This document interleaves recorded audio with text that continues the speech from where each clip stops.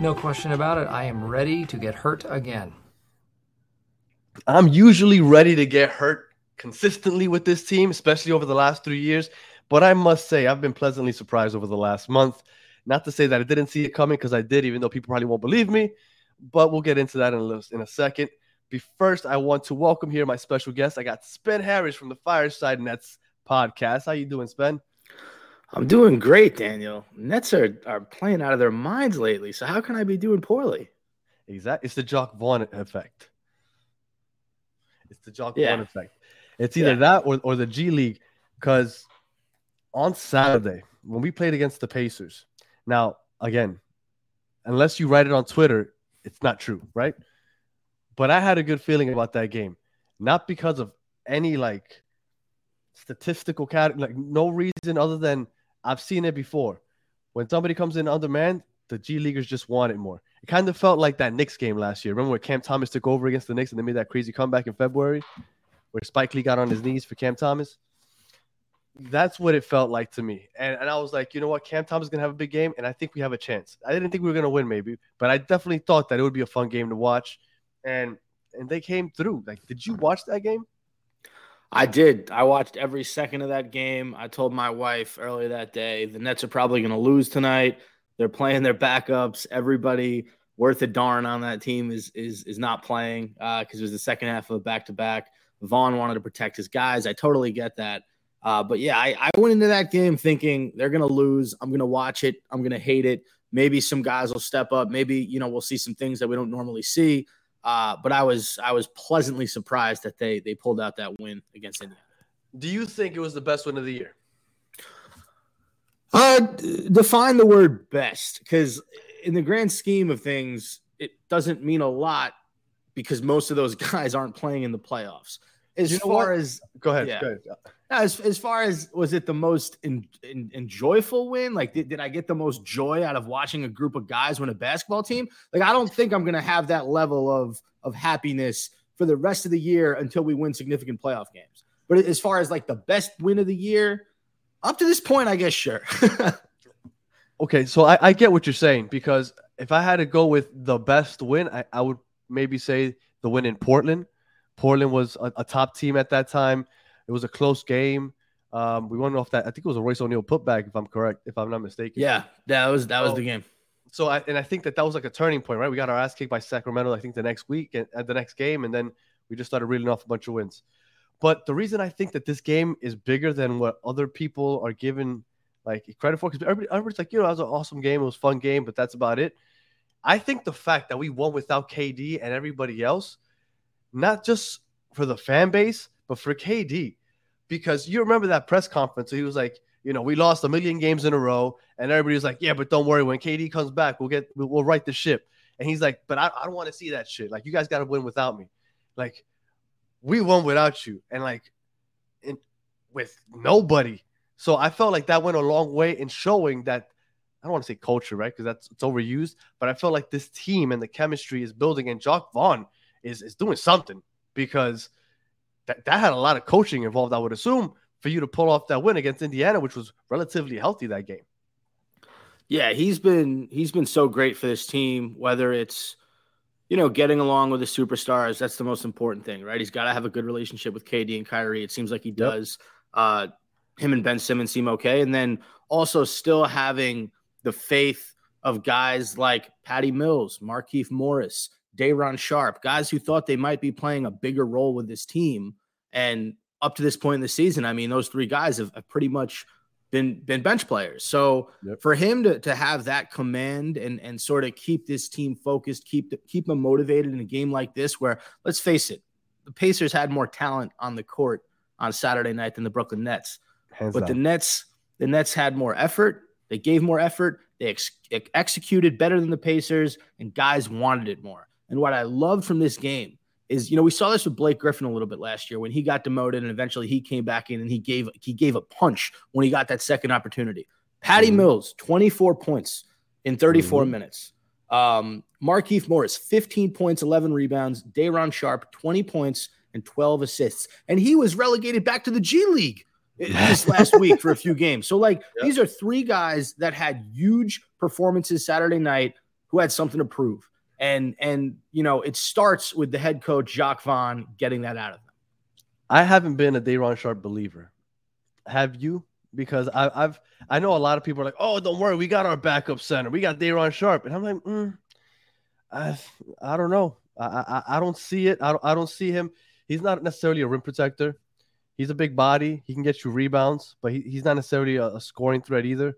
So I've never been convinced with Day'Ron. Like, are you a Day'Ron guy? No. If you want to be a championship contender, your backup center needs to do one thing fairly well, whether that's rebound, whether that's score in the paint, whether that's be a stretch five, whether that's defend. Day'Ron Sharpe at this point in his career does not necessarily do anything great. He does a few things okay. He's got a decent motor. He can hit the glass. But when push comes to shove, there's a lot of guys around the league, backup centers, that I'll take before I take Day'Ron Sharpe. And he's also so young. Like, this is his second year. Last year he was sort of thrust into a position where he had to play big minutes. We saw him struggle out the gate this season when he got a little time. You got to give him a few years to develop. But as of right now, I'm not a believer in him. I'm not either, and I still think we're missing that backup center. I was hoping that Nick Claxton, and again, people thought I was stupid, and people still don't agree with me. I was hoping that Nick Claxton would be the backup center because I've been hoping that Ben Simmons would be the starting center. That's something that I've always wanted. I know that it sounds crazy almost because Nick Claxton has played very well this year. So I get it. We're figuring out how, and they're figuring it out as they go because they're both playing well. But I just don't like those two non-spacers on the court at the same time with KD and Kyrie. Now, the biggest thing I've taken out of the last two games, which was the win over the Wizards and against the Pacers, that we got 2 wins, and KD in those 2 games has played a total of 33 minutes. Now, I think that is huge. 2 wins, 33 minutes. Now, I get it. He didn't play one of the games, but exactly. That's what I mean. If he only played 33 minutes, and we got 2 wins, and he has like a million days off now before he has to play on Friday. Like, this is what we need for Kevin Durant. We had 5 back-to-backs just in the month of November. We have 14 all year. I think we've already played half of them. Like, we had a tough run to start this season. Things start to soften up a little bit. I want to say I saw that we had like the 6th or 7th softest schedule for the rest of the year. Now, I think it's a weird stat because there's so many games left. You're still going to play everybody again. But I think the fact that we've already gotten through so many back-to-backs, it's really favorable for us, especially if you could get 2 W's and he's only playing 33 minutes. Like, are you concerned with the number of minutes that he's been playing? Like, I know that it's like 30 seconds less than what he was averaging last year, but he's still like one of the league leaders. Sometimes the best answer is the most simple answer. And for the Nets, the biggest issue to start the season was health, right? A lot of guys coming back from major injuries: Seth Curry, Joe Harris, Ben Simmons. TJ Warren did not play until recently. Kyrie had a spell where he was out. Yeah, Kyrie had a little bit of you're right. He had his stuff. So for the Nets, Kevin Durant's been playing all those minutes up to this point is because he's had to, because they don't have the guys, right? Right. Now that TJ Warren is back, now that Ben Simmons has finally found his footing, now that Seth Curry and Joe Harris look like they have their legs under them and they're playing pretty good basketball as of late. I know Joe Harris has had a few good games in a row. Seth Curry has been a little bit inconsistent. But you have so many guys on this team down to Cam Thomas, right? Cam Thomas is our 9th or 10th guy. Edmund Sumner. Yuta Watanabe was hurt for a little bit. He's back now. As your depth starts to get better and you start to get healthier, Kevin Durant does not have to shoulder as big of a load as he did in the beginning of the year. And you saw what TJ Warren. Look, I look at TJ Warren. I think he's a miniature version of Kevin Durant. Okay, he's like 1/5 of Kevin Durant. Kevin Durant. 1/5. Bubble TJ Warren was dangerous. I'm not saying they're on the same stratosphere, but TJ Warren at his peak, right? What does he do? He gets buckets. He's a mid-range bucket getter. He can hit the three. He can really do anything from an offensive ISO perspective, and he plays pretty well off the ball. So maybe it's because he's skinny fat. Because he's skinny fat, so I just assume that he's like a Paul Pierce. Right, Paul Pierce or a shorter LaMarcus Aldridge, no muscle definition, but he can hit the mid-range jumper. But I get what you're saying. The midi, okay. The midi helps, man. You don't have a lot of guys on this team that can create for themselves, right? It's Kyrie, it's Kevin Durant, it's Seth Curry, and that's pretty much it. It's essentially TJ Warren. So Cam Thomas, if you give him the time, but in limited action, he's not doing that. So my point being, I was concerned, but now that I'm seeing the way that the team is shaping out, I do still think Sean Marks has a move or two to make before the trade deadline.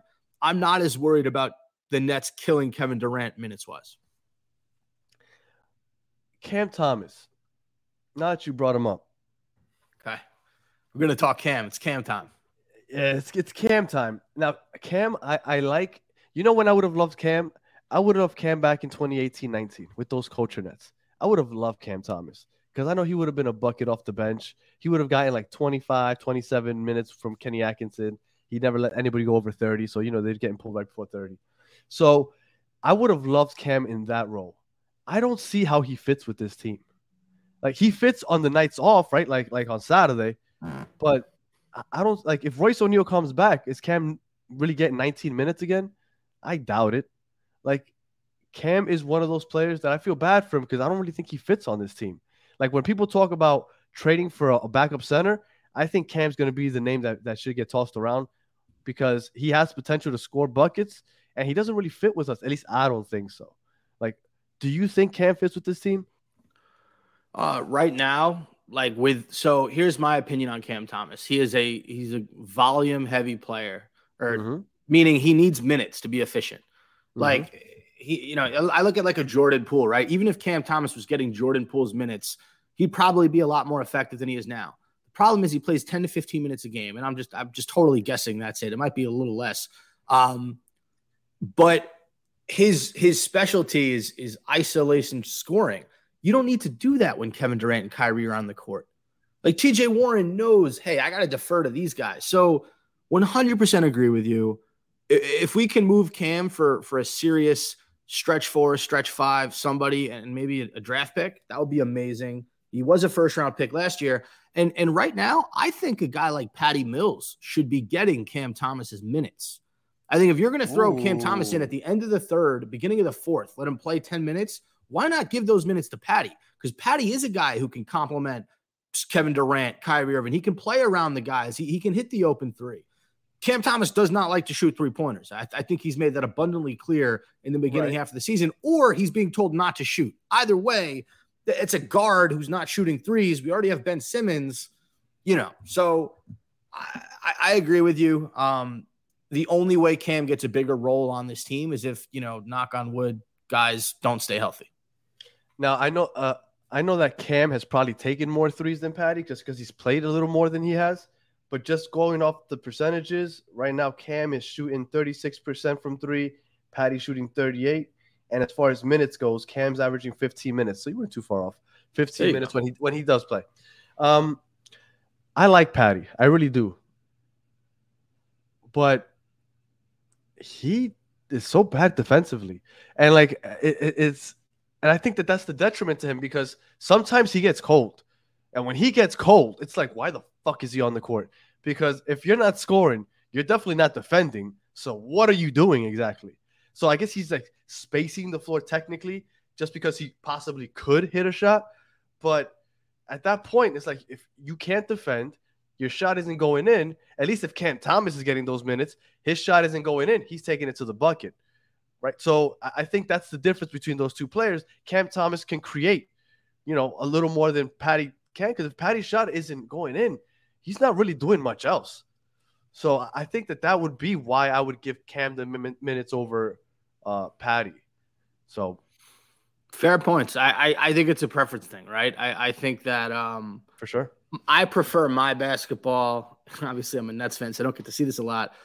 I like good ball movement. I like when the ball's on a string, it goes back and forth, multiple guys touch it. I look at Patty as the guy who's able to work in that offense better than Cam.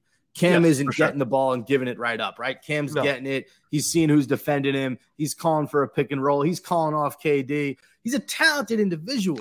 You know what? I have seen him call off KD, which to me is like, you lucky that he likes you because that's. And listen, he's got balls. You gotta have cojones to do that. So I give him a lot of credit. Like him on the culture nets.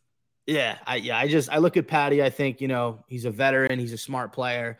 Defensively, obviously, very minimal capability there, but he's smart, and I think he's a winning basketball player. He's been with the winning organization in the Spurs forever, and he's the one guy who was here last year. He's seen it all, so I don't know. It's a preference thing. I think you can go either way. They're only getting 15 minutes a game, so it's not like a huge deal. But I prefer Patty over Cam.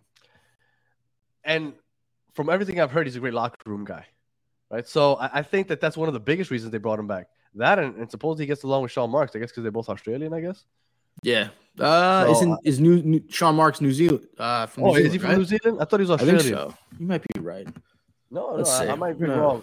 I know. Patty and Ben got that in common. I thought Sean Marks might also, but I'm probably wrong. He is a New Zealand American basketball player, Sean Marks. There you go. Well, my brother, by the way, co-host of Fireside Nets, always calls me out for getting countries wrong. Like always. Were you the Croatia fan or your brother? He's the Croatia fan. I like Croatia. Okay. He loves Croatia. You were bringing up the ball movement, which I agree. I think the ball movement has been spectacular. But surprisingly, I think that it's been more of a thing since Jacques Vaughn took over. And I would figure that would be something that you saw when Steve Nash was under the helm, because that was Steve Nash's offense with Phoenix, right? I know it was a 7-second offense, but they were moving the ball. They were getting it around. And once a person got an open shot, you take the shot immediately. But they were moving the ball around to get that open shot. When Jacques Vaughn came in, I felt maybe it has something to do with Ben Simmons finally getting comfortable, right? And it just coincided with Jacques Vaughn taking over because Ben Simmons was rusty at first. But I feel like once Jacques Vaughn took over, the ball started moving a little more. Like, do you think it was Jacques Vaughn, or maybe, the players just started getting a little more comfortable with Ben Simmons and with each other? I think one of the biggest things that gets overlooked with how great the Nets have been playing as of late, in the beginning of the year, a lot of guys didn't really know their roles. You had Joe Harris, Seth Curry trying to figure it out. Where was Edmund Sumner going to play? Yuta Watanabe was kind of an unknown. I think when Vaughn took over, the players in the Nets were really able to sort of solidify their roles. And once they did that, you've seen everything else fall into place, right? When Sumner comes in, he gives him that energy. He picks his, opportunities to attack the rim, but for the most part, he's a complimentary player. Same with Yuta Watanabe. Yuta Watanabe knows his role on this team. If he's open for three, he's pulling. He can also take it to the rack. He has times where he can be aggressive. Kyrie Irving. 52% from three. He's been one of the best three-point shooters in the league. Before I get to Kyrie, same with Joe Harris, same with Seth Curry. When those guys have opportunities to attack, to shoot it, they do. When they don't, they pull it back. Kyrie Irving has done a great job of, I don't think he's shooting any less, but just making smarter decisions, getting his teammates involved. I'll give you 3 plays from that Wizards win the other day that I loved that Kyrie made. Number 1 was the alley-oop to Ben Simmons. On the break, bounces it. He did not have to give that to Simmons. He easily could have laid that up, but he gave it to Simmons. He gave him the dunk. That was awesome. The other play was him sacrificing his body and jumping into the stands and saving that ball from going out of bounds. I love that does he make that play with Steve Nash as the head coach still? I don't know. It's kind of an interesting question, right? Yeah, maybe not. But I do remember he did it in the preseason, which I was like, I thought to myself, I was like, we're winning the fucking championship if they dive in for balls in fucking preseason. And, I was wrong at that point. But yes, but Kyrie has been fucking playing. He's been great. I think the third play was just another pass to Ben where he bounced it to Ben and Ben hit the reverse layup. I think if I'm not mistaken.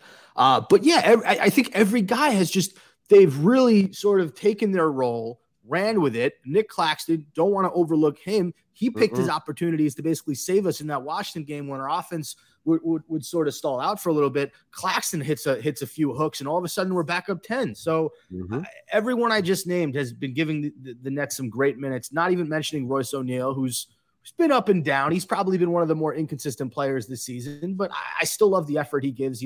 He's a guy who you need on the team because he sets picks for KD. He gets them the ball. He can hit the occasional three.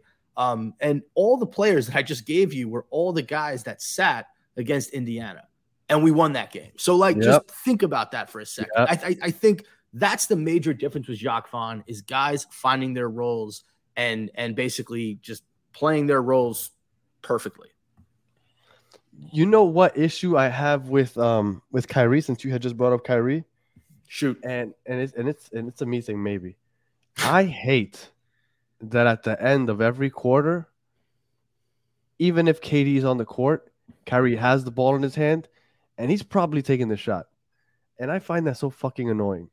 Like, give it to KD every once in a while. Like, he needs to take that last shot. And I don't understand why. And I know KD doesn't ask for it because that's not who KD is. And Kyrie, a lot of times, maybe he'll make it. But, like, come on, man. We got KD on the team. Like, give him the shot. Like, he's shooting over, like, 50, I don't know how much is 55% from the field so far this year. And he's a jump shooter. Like, it's incredible what he's doing this year. Like, I don't understand why Kyrie feels the need to always take the shot at the end of the quarter. I would love – it's such an abstract statistic, but I would love to know what our percentage is of when we have the ball in our hands at the end of the quarter. Because we always seem to have the last shot, right? In, like, the first through third quarters, we always – because the other team scores with, like, 13, 14 seconds left, and we get the ball. And you're right. We always run an isolation. I'm going to tell you why. I'm going to tell you why it happens. Because Kyrie is the king of the 2-for-1. As soon as he sees that there's 30 seconds left, he's taking that shot real quick to make sure that they have the last shot. I promise you, watch on Friday. I promise you it's going to happen. And when it happens, you're going to be like, hey, Danny, you were right. He just did it. Because he's the king of the 2-for-1. He sees that 30 seconds, boom, let me make sure I got at least 6 seconds to score again. Like, that's him 100%, always. And it frustrates me because I think that, one, he rushes the shot, and two, he takes the last shot. So it's like, I feel like it's, and, you know, sometimes he makes both. So maybe it works out. But I don't know. I feel like at that point, it's a little bit of selfish. Yeah, I wish they, you know, ran a play at the end of the quarter. If they're not going to give it to KD and let him isolate, I understand Kyrie Irving is one of the best ball handlers in the league. He's one of the best one-on-one scorers in the league. But you're right. At that point, just run a freaking play. Run a pick and roll. Run something for him to dribble down the clock and then take, you know, an awkward jump shot with a guy who's probably taller than him in his face. I love Kyrie. He ain't Steph. Those are Steph Curry shots. He's not the shooter Steph is. He's an extremely good shooter. He's a great shooter, but he's not Steph. So, Kyrie cooks in the mid-range, right? That's where he lives. So if he's not getting that mid-range jumper, it's probably not worth him taking a three to close out the quarter. Kyrie has played 20 games so far this year, so it shouldn't be too hard for me to look it up. I'm going to look it up to see how many times he's taken the last shot at the end of the quarter. I'm going to look it up. I got a week before I have my next episode. Watch, I'm gonna have the stats. I'm gonna send them to you. I would love that. The king of the 2-for-1. All right, so Jacques Vaughn took over. Our record, what was it since he took over? Is it like I had it here. I forgot what it was, but it's a lot better than it was with Steve Nash. That's for sure. Do you think it's? I know you said that it's because he gets along with the stars, which is important, definitely important. He also has the no bullshit approach. Everybody brought up that video, and it was apparent as hell. Kyrie called off the play. He called Ben Simmons to come to set the pick, and then Jacques Vaughn was like, fuck that, timeout. And I love that. I love that because he's like, you know what? I probably only have this job for 1 year possibly, so I'm doing this shit my way. Doesn't matter what happens. You're probably gone after this year also. So that's how he's doing it. Would he do that to KD? Probably not, but he's doing it to Kyrie. And I feel like once you do that to one of the star players, everybody else falls in line. I love that Jacques Vaughn. I love the way he speaks to the media. I love listening to that man talk. And I love the way he's been controlling the locker room. At least I think that he's been controlling the locker room. What do you think that Jacques Vaughn has brought to this team to make this change? Yeah, I think the number one thing he's brought to this team is calling timeouts. Yes. I think Steve Nash thought that they roll over. And he was trying to save him for the playoffs. It's such a refreshing feeling when the opposing team goes on a, 6 or 8 point run and Jacques Vaughn goes like this instead of seeing Steve Nash on the sideline being like, work through it. You guys are professionals. No, that was that would never end successfully. Like the Nets playing through those periods and the team would go on like a 14-2 run. Yeah. I mean, that's my biggest thing is he's a very good in-game coach. Mm-hmm. I think that, the timeout thing is great. I think that he's been making a lot of halftime adjustments. You saw it in that Wizards game. I think they put Ben on Kristaps in that third. Yeah, he shut down Kristaps in the second half. You didn't hear from him after that first half. So I like the halftime adjustments that Vaughn has been making. I think I saw something that he said they're using their iPads during timeouts a lot more this season, or they have them like available this season. They didn't have them last season. I don't know what that story was, but okay, he's calling timeouts, he's making halftime adjustments, and he's using iPads. So that's it. I hadn't heard about that. Well, Jacques Vaughn, I remember after a couple games, a lot of people were like, fuck that. We still want Ime, and this guy isn't going to do shit for us. And I didn't understand why everybody was so quick to dismiss him. I thought that he did well in the bubble, right? We were undermanned, and we went 7-1 in the regular season in the bubble, and then we got swept in the playoffs. But I thought he did a good job. I was all for giving him the shot. I mean, I wanted Udoka, don't get me wrong, but when I knew he wouldn't get him, let's ride with Vaughn. I can't see why it would be a bad thing, and I'm glad that he's proved to everybody that he's capable. He's capable.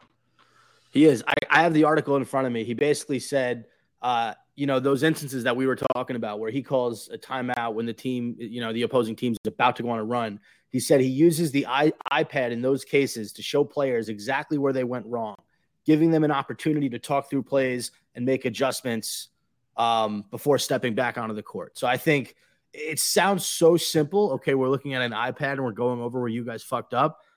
But it's also extremely important, right? Like this is basketball. Attention to detail from great to elite teams is such a small margin. So if you can correct those mistakes in game during timeouts as opposed to letting them play through it, I think that's huge. Shout out to Jacques Vaughn for believing in technology. So it's kind of like the NFL then, right? So like the NFL, as soon as the the offense comes off the field, right away you see them on the bench with the offensive coordinator, and they're looking at the iPad or the tablet, the Surface, whatever the hell they use, and they're showing the above the field view, right? The all 22 view. Look, this is what you didn't see. This is what you're missing. And I hadn't heard that. And now that I come to think about it, I don't really see that in the NBA too much. And that probably would be beneficial to use. That's interesting. I'm glad that you brought that up. I hadn't realized that. Yeah, I just sent you the article on a private chat. It was interesting. Yeah, for sure. That's very interesting. I'm going to look that up. All right. So everybody was killing Joe Harris. Everybody was done with Joe Harris. Joe Harris is finally looking a little better. Now, while everybody's killing Joe Harris, I've been defending him because I am biased, because I am loyal, and to a fault, because he was playing like shit, but I was still defending him. I thought that a good shooter doesn't forget how to shoot, and I feel like he's been picking it up. But everybody's ready to ship him out for John Collins. Now, I understand that it has a lot to do with the contracts, but if I had to choose one or the other, I'm going Joe Harris over Seth Curry. Again, my bias, probably because he's the last of the culture Nets. I love Joe Harris. Maybe that's why. But I prefer Joe Harris for the bigger body. I mean, they both don't play very good defense, but I think Joe Harris shows more effort on defense. And I know that Seth can technically create his own shot, but he doesn't take it to the rim like Joe Harris does, right? Joe Harris can finish through contact. So I prefer Joe Harris. If I tell you we're going to trade one of them away, Joe Harris or Seth Curry, Spen, who are you trading away? Joe Harris. Easy for me.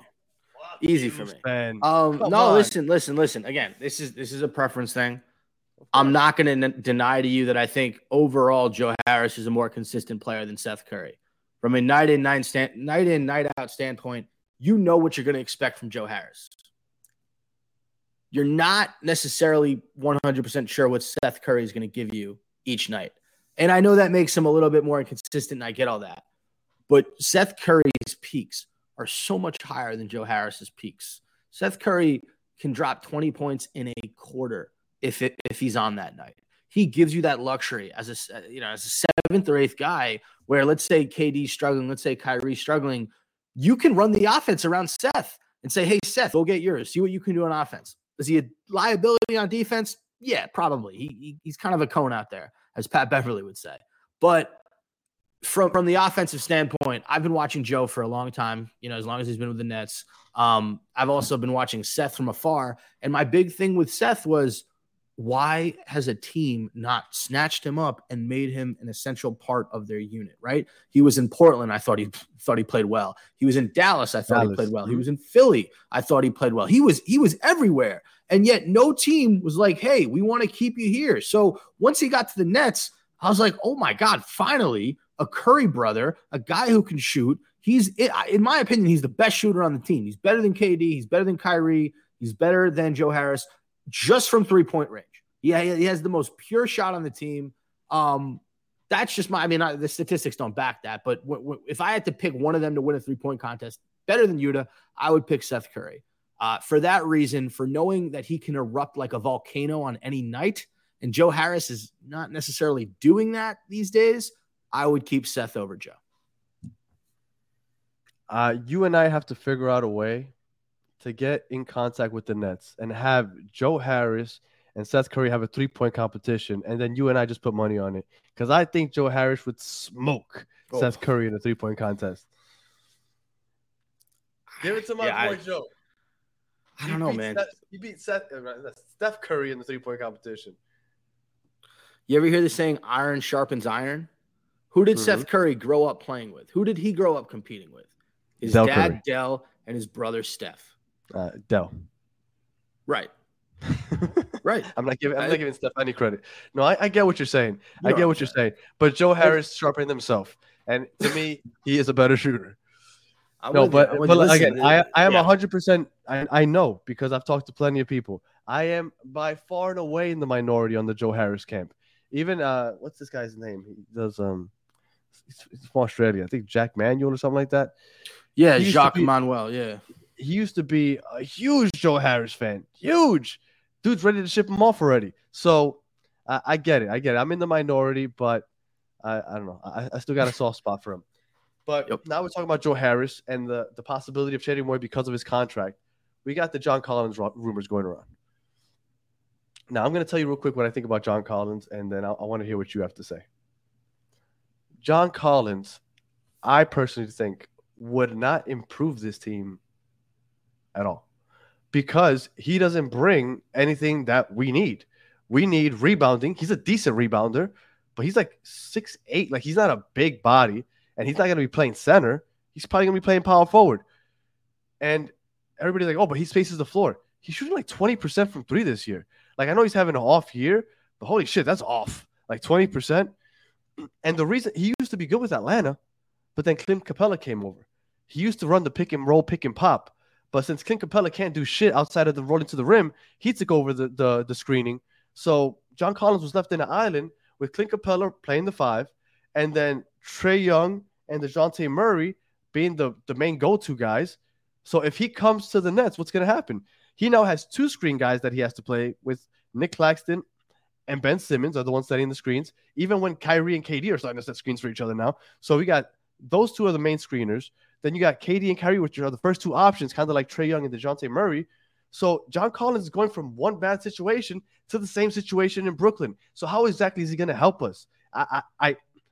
The name, I understand. When you hear a name of a player that you know is good, it's exciting. I get that. But in the grand scheme of things, how does he improve us? Like, do you want John Collins on the team? If we still had James Harden and not Ben Simmons, I would say, yeah, make this trade. If you can boast a lineup of Harden, Irving, KD, Collins, Nick Claxton, find the weakness, right? Like, there isn't one. Yeah. But you're right. The problem is Ben Simmons is a point guard center hybrid at this point, right? He's playing both positions when he's out there. He's a big man and he's bringing it up. So if you're Collins, Claxton's the one who's running the pick and roll. He has to be involved. He can't stretch the court. Collins, like you said, isn't necessarily a great 3-point shooter. So he's not going to be, if he's wide open for 3 and he's hitting 20% of the time, that's not a good formula to succeed. I'm going to look at his career average. Yeah, look at his career average. I love his game. I think that it's one of those things where he just needs a change of scenery. I think he's a really talented player. Every time I've seen him play the Nets, he usually kills us. Do I think that they could make it work if they were able to get him here?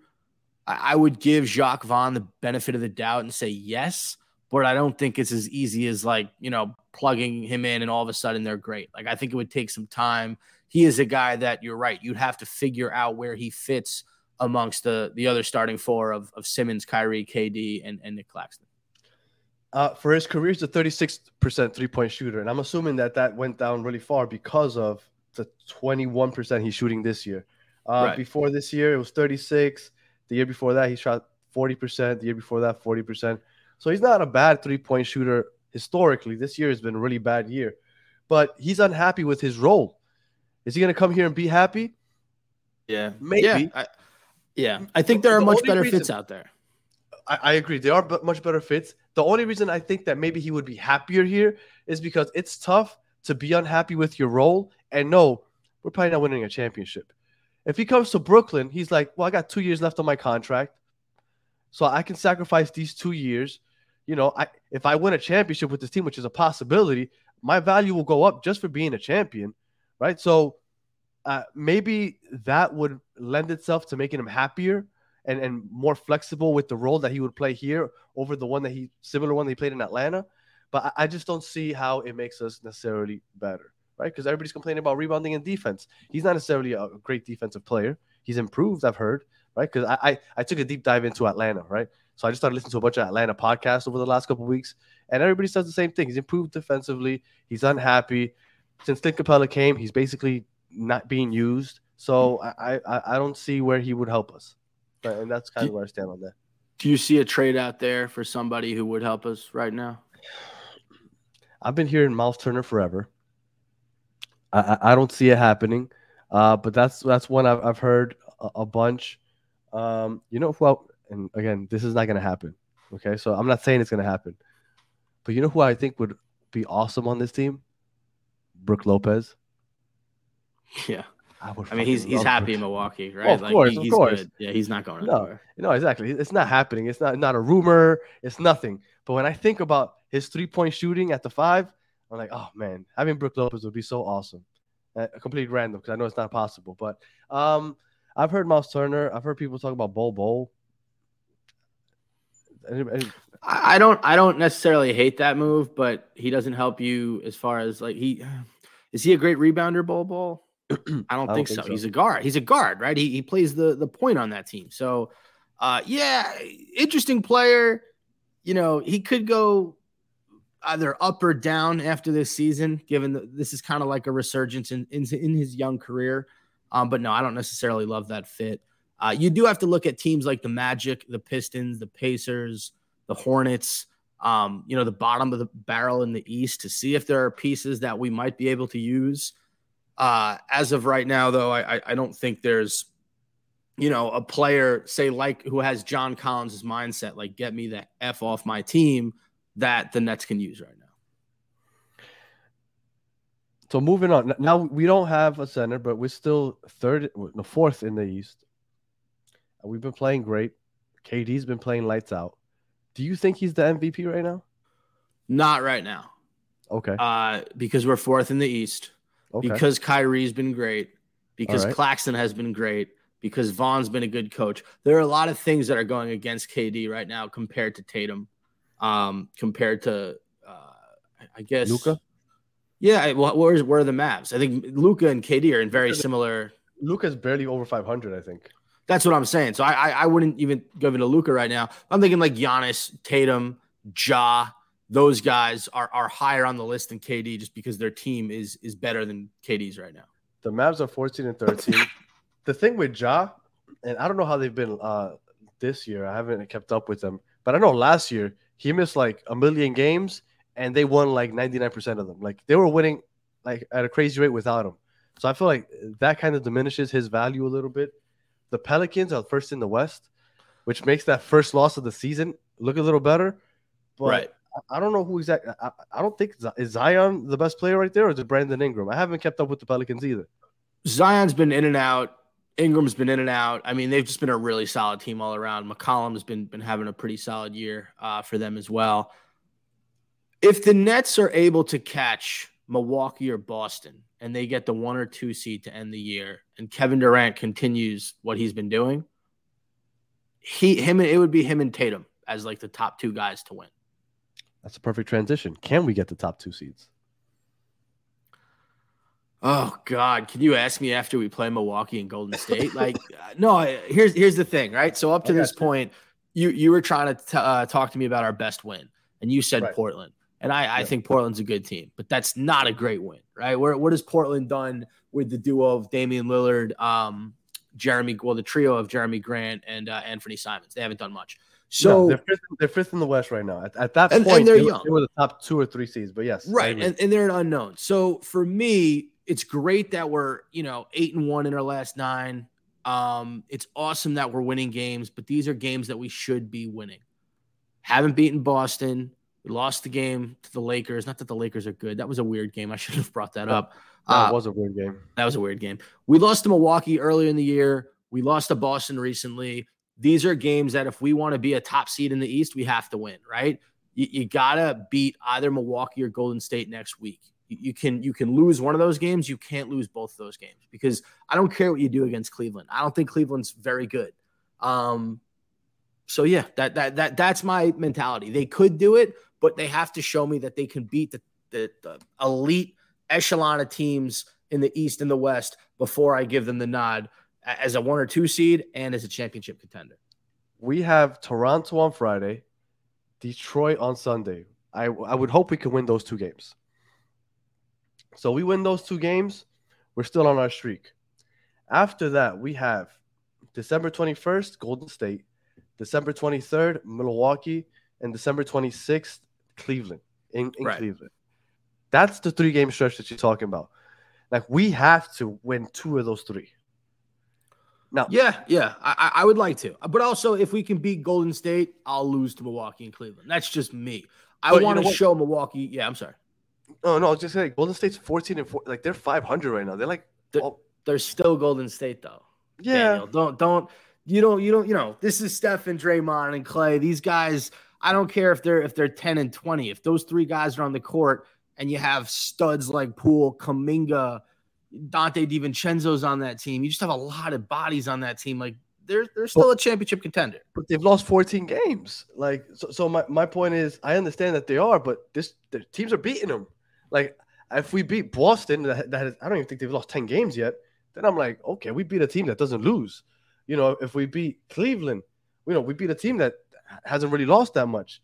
We beat Golden State, and I mean, I'm not gonna pull up the record, but I'm assuming that they've lost to some scrubs along the way. To lose 14 games already out of 28, like they're literally 14-14. And I get what you're saying. It's still Golden State. It's still Seth Curry. And when they play against good competition, their game's gonna step up. So it's not gonna be an easy win. But if I had to choose one of those 3, I want that Milwaukee game. Yeah. Of course. We both want that Milwaukee game, right? They ended our season 2 years ago, right? That was the KD foot on the line game. And the Celtics ended our season last season. So these are the 2 teams. If you're a Nets fan, you want to beat on those 2 teams. I will say, as far as the Boston loss goes, that was the only game we lost in our last 9 games. I like the way the Nets played in that game. I thought that we just needed a break to go our way in that fourth quarter, and we didn't get it, and they just went on their run to close us out. But I like the way we competed in that game. I think that this team that's on this roll, if we played the Celtics tomorrow, I think we probably compete a little bit better than we did in the loss against them. Well, we're healthier now. At that game, right. Ben Simmons didn't play. And everybody's like, oh, but Marcus Smart didn't play. Marcus Smart isn't as important to the Boston Celtics as Ben Simmons is to the Brooklyn Nets. I believe that. I think Ben Simmons helps the ball movement. He helps the second unit. I think Ben Simmons is a more integral part of this team than Marcus Smart is for the Celtics. So I think that we were at a disadvantage, even though everybody's like, oh, but they canceled each other out. I don't think so. And I think we were in that game. We were playing well, but we had like 2 or 3 turnovers in a row that led to fast breaks. And the lead went from like 4 to like 14 in a couple seconds. Like, I don't know what the hell. It got out of hand. And I'll tell you this, Daniel, the mistake-free basketball that the Nets have been playing in this stretch, that's also been attributing to wins, right? Not turning the ball over. We turned the ball over a lot against the Celtics, and that's pretty much the reason why we lost. I mean, the Celtics they have, I don't know if it's the best, but one of the best defenses in the league. Yeah. They force turnovers. They're a great defensive team. Do you think, like, how closely did you watch Kevin Durant before he got to Brooklyn? Because I watched him, but not closely. Yeah, I am a purist when it comes to basketball. So while I wasn't a Warriors fan, I watched a lot of Warriors basketball during their run, just because if it's, 10-30, I see the Warriors are playing someone, I want to see the Steph Curry, Kevin Durant show. Same way I'll watch the Mavericks when Luka's playing. Same way I'll watch the Nuggets when Jokic and former net Bruce Brown are playing. I just like Brett. Yeah, so I watched a lot of KD before he got to the Nets. Okay, so you're the perfect person to ask, because I watched him, but if it wasn't nationally televised, I wasn't watching him. I mean, even though they were nationally televised quite a bit, did you realize that he turns the ball over as often as he fucking does? Is it because when he's so tall that it takes like 3 seconds for the ball to get from his hand down to the actual court that players have that advantage to jump on it and steal the ball from him? Because it's really frustrating to me that he gets the ball stolen from him so often. Yeah, I don't remember him doing that in Golden State as much. I think it's because, he was the second or third scoring option on nights. Like, obviously, he's the best scorer on the team, but if Steph had it going, if Clay had it going, they just had so many weapons on that team. He didn't have to do the top of the key isolation, get double teamed. A lot of ball. You couldn't double team Kevin Durant. What, you're going to leave Steph Curry and Klay Thompson open? So yeah, I get it. I also think basketball just comes so easy to him. He's always looking at the rim, right? And if you're always looking at the rim and you're looking to score, occasionally that means that you're taking a little bit of attention away from your handle. And yeah. I think Kevin Durant's just so fucking good at basketball. Sometimes he forgets, like, hey, my crossover is a little bit wider than most guys. Yeah. I might get my pocket picked, or I might, falling out of bounds, trying to make a cross-court pass, turn this ball over. He doesn't think like that. He's Kevin fucking Durant. Look, and I'm appreciative that he's a Brooklyn Net. Let me tell you, because even when we looked like shit this year, I would tell my brother, because my brother's like the only Net fan I fucking know in person. I was telling him because he was really frustrated. I was like, look, I understand that this season might not go as we want, but we still have one of the greatest on our team. Let's at least take advantage and enjoy that he's here. Because when do you expect the Brooklyn Nets to get an all-time great again? Like, it could happen, obviously, but I've been a fan long enough to know that it doesn't come around that easily. Like, how does that happen, Daniel? How do we get more superstars? By winning championships. If Kevin Durant and Kyrie Irving have bounced this offseason, it resets the Nets back 3 to 4 years because nobody wants to come here. The fact that they're still here and they have a chance to win a title here, I'm not saying it's a great chance right now, but they have an opportunity. If you're able to win championships, look at the Raptors. Look, a few years ago, they got Kawhi, they won the championship, and like, now we know who Pascal Siakam is. Now we know who Fred VanVleet are because these guys are champions. And guess what? Eventually, someone's going to want to go to Toronto and do the same thing that Kawhi did. I agree. My fear was that if KD got traded away, not forever, right? Because money talks, and eventually we can sign somebody just based off of a salary, a contract offer.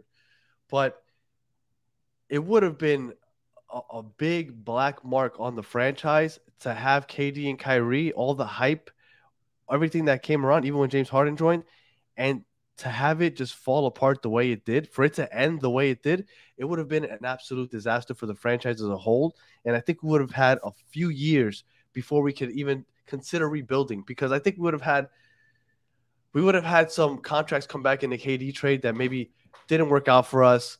Some players that we hoped would make it, but they really wouldn't carry a team to it. Like, I think we would have been in a really bad spot. So I'm glad that he didn't go. And I'm glad that you brought that up, because during the summer, I didn't think he was going to leave. The only time that I was like, oh shit, he might leave, is when they were bringing up Boston with Jaylen Brown and Marcus Smart. I was like, damn, that trade doesn't actually sound that bad. That was the only time that I finally thought that might happen. But I kept telling everybody that this reminded me of 2007. Now, I don't know if you remember this magazine cover. Let's see what I got. Do you remember this magazine cover right here? I was 14, so I don't think I did. Okay, this was Kobe Bryant. He was on the cover of Slam magazine in 2007.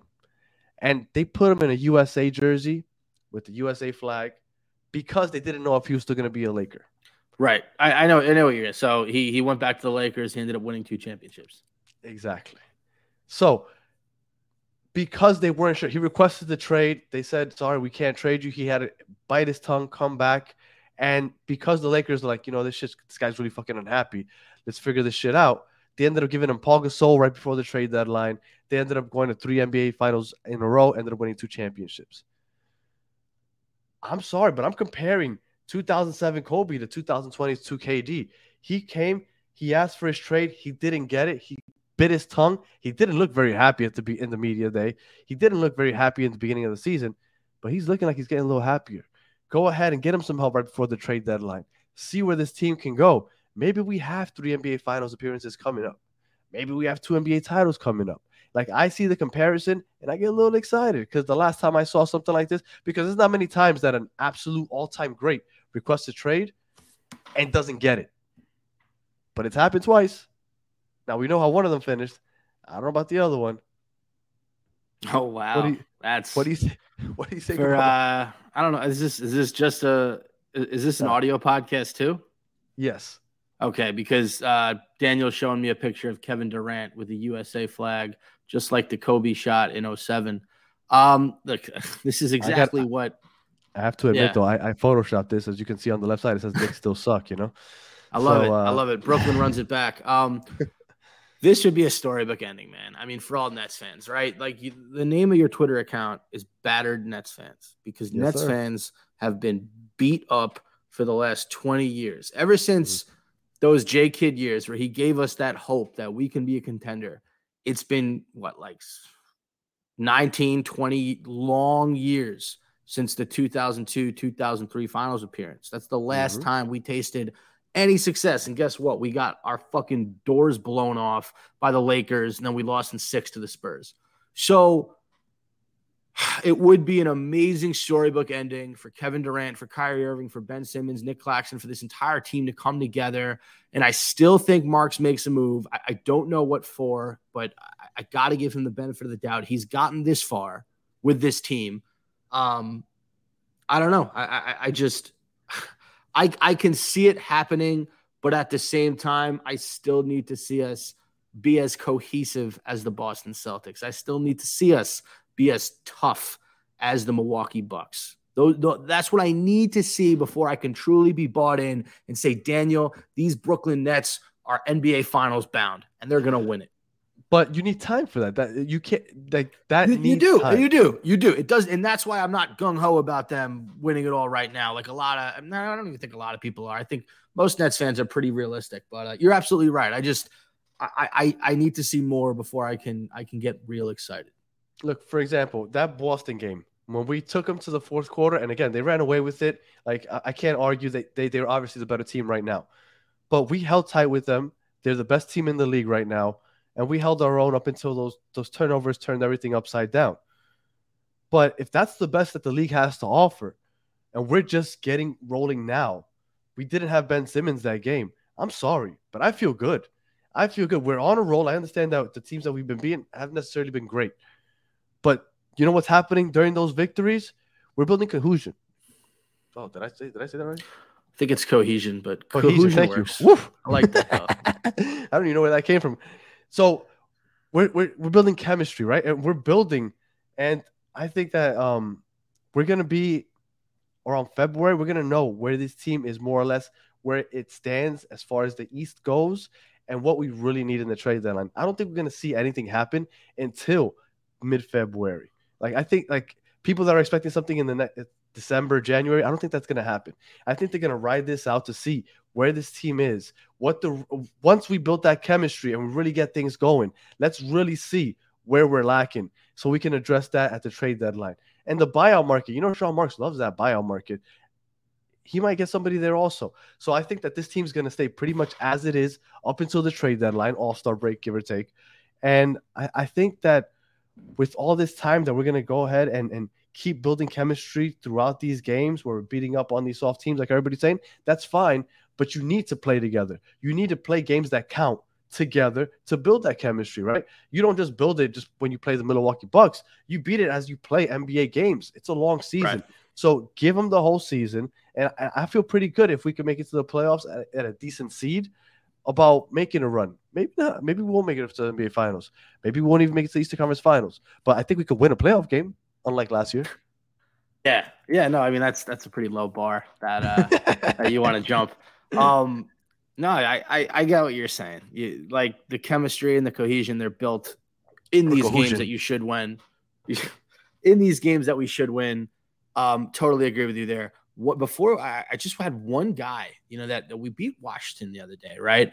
Washington's interesting. Washington has a lot of players that I think would be great with contenders. Porzingis, Denis Avdija would be great. Kuzma's obviously a former champion, but Daniel Gafford as a backup center, I think would be awesome. I've heard that name tossed around a lot, but do you think that? And I think we can get him for not a lot. I don't know. I'd like to get a young guy like that who is a little bit more established than Day'Ron Sharpe. How long? I thought he was younger.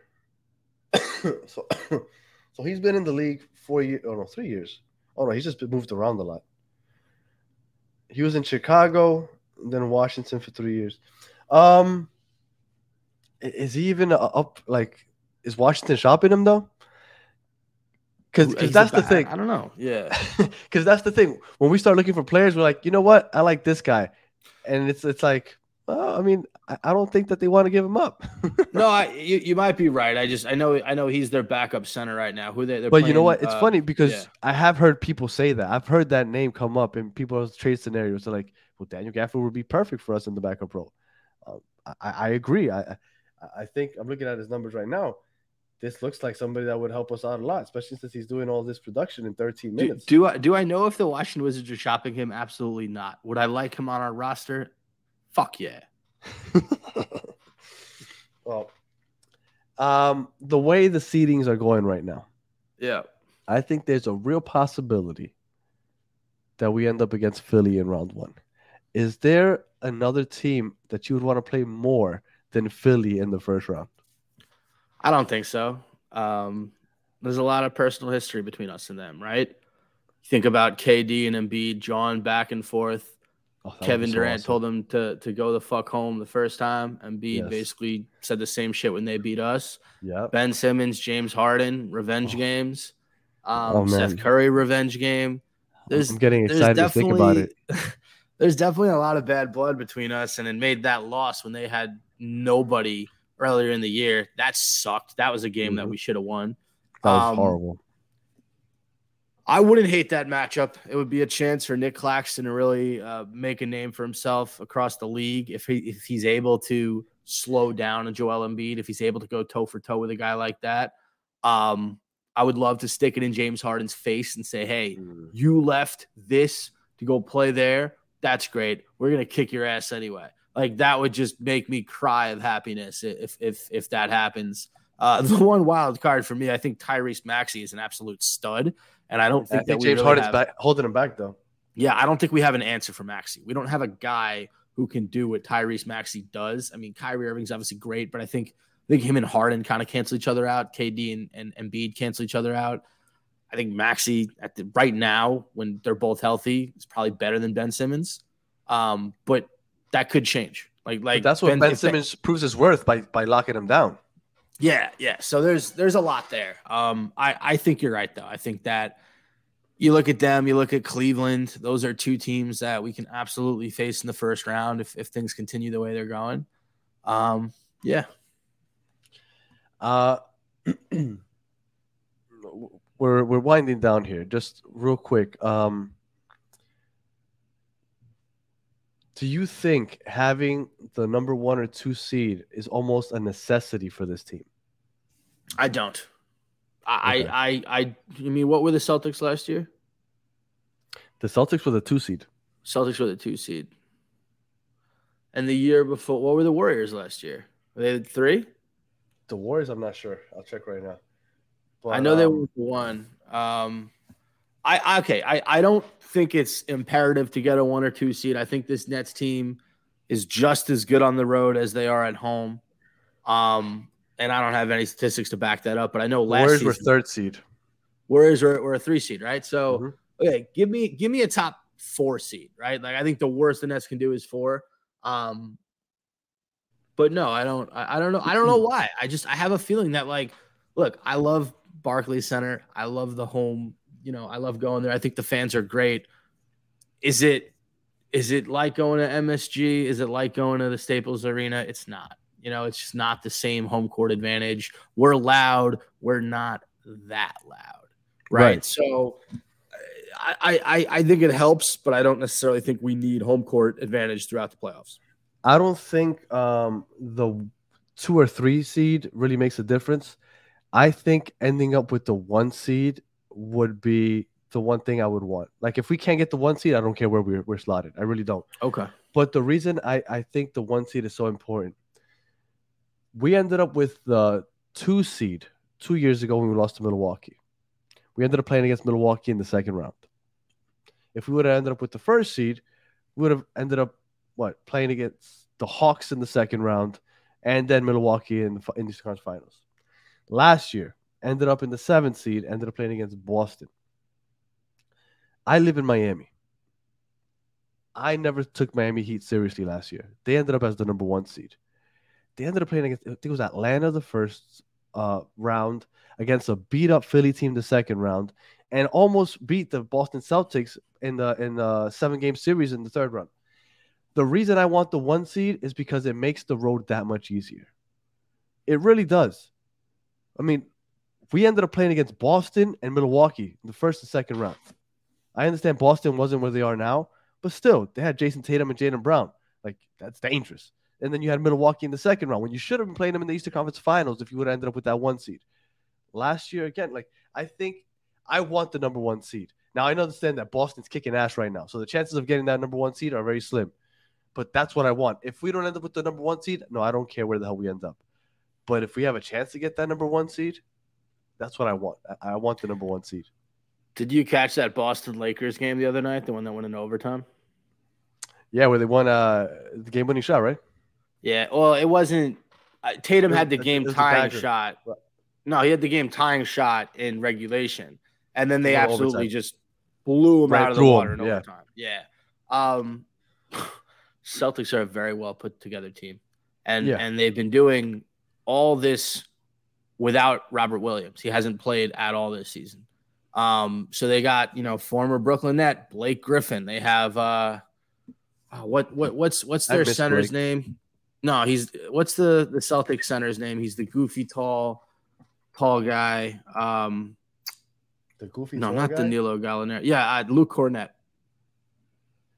Former Knick. Yeah, the former Knick, yeah. Mm-hmm. So my point is you're playing guys like Blake Griffin and Luke Cornett, and you're still just demolishing teams. Let me tell you something. Tatum, I hate Grant Williams. I hate his face. He's good. I hate Grant Williams' face. He's a good player. He is your essential role player that you need on a championship team. Tough defender, hits open threes, does what is asked of him, plays hard. That's all you can expect from a guy like Grant Williams. Now they added guys like Malcolm Brogdon, Gallinari when he gets back. You still have Derek White. You still have Marcus Smart. I don't understand how they ended up with Malcolm Brogdon. Like, Malcolm Brogdon is so underrated. How the fuck did they end up with him? I don't know. Well, I hate Grant Williams' face. I hate Derek White's face. I hate that team. I hate their faces. I know. And they swept us last year. So we gotta hate them. It's part of the game. We should have got that game. That first game. Not even gonna get into that. All right. So to put a bow on this, I usually ask every guest at the very end of the episode your favorite Net player of all time and your favorite Nets memory of all time. Wow, those are two great questions. So as a player, it was Jason Kidd. Okay. I crafted my game around him growing up. I was a pass first player. Me too. Actually.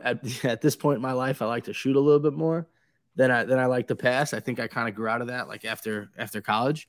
But watching, what he did for that franchise, like I had season tickets with my dad. I fell in love with the sport of basketball because of Jason Kidd. He was robbed of MVP that year. He was. And I think when it comes to the best point guards of all time, like I think he's top 3. I think after Magic and Isaiah and probably Steph at this point, you can put J. Kidd, in my opinion, right up there next to Steve Nash, right up there next to Gary Payton. Okay, maybe not a top 3, but he's a top 5 point guard of all time, in my opinion. And my favorite, and then, so from a player standpoint, it's Kidd. From a person standpoint, it's Richard Jefferson. And I think I've probably, I probably share the same favorite Net from a personality standpoint as every single person. I mean, how can you not love RJ? His broadcasting career has been amazing. He's a great podcaster. He just seems like an overall great dude. and you asked me my greatest memory as a Nets fan, we went to a media day when I was about 13 or 14. I've told this story a million times on Fireside Nets, which is my Nets podcast. I was probably, 14, 15. My brother was 12, 13. And all the Nets players wanted nothing to do with us. Like, everybody was just taking pictures. It was a season ticket holder event. There were only a few of us, but nobody even looked at us. Richard Jefferson runs across the court, gives us all hugs, shakes all our hands, takes pictures with us, signs balls for us, basketballs, of course. And, that's a kind of memory that I just never forgot. And the funny thing is, the same basketball he signed, I went to a Vince Carter signing that next year in 2004 with my dad. And I gave Carter the same ball that Jefferson had signed. And Vince Carter looked at it, whoever was next to him, and started laughing. Like, what, you already giving me a ball that's signed? Yeah, man. Yeah. I'm giving you your teammates' ball, man. That's going to be your guy for the next few years. So, Richard Jefferson gave me my best basketball moment. It's my favorite Net from a personality standpoint, but from a player standpoint, it's Jason Kidd. How awesome would it have been if Vince Carter, we got him a year earlier? Yeah, it sucks that he never, him and Kidd never went to the finals together. I always think about that. How could we get a top 5, top 10 player in the league at the time and not exceed expectations, not capitalize, not get to where we were? Yeah. Did he? How long did he get to play with Kenyon Martin at all? No. That's a good question. Maybe 1 year. Yeah, maybe. Yeah, I would look that up. I don't know if Kmart was out. I think Kmart might have been out in 2004, 2005. I don't think they could pay both those guys. I could be wrong. Right. The one thing I did want to add about Richard Jefferson, I posted a video on TikTok a few months ago, maybe a year ago, of me just shooting hoops, and I tagged Richard Jefferson and I said, "What do you think of my jump shot?" And he responded, and he was like, I forgot what he said, but he's like, "Looks good," or he said he commented on my video. So the fact that Richard Jefferson is commenting on me playing basketball, like, I can die tomorrow and I'd be happy. I'm not that's the kind of. Yeah. I was surprised because Richard Jefferson seems like the type that always has a sarcastic, funny joke.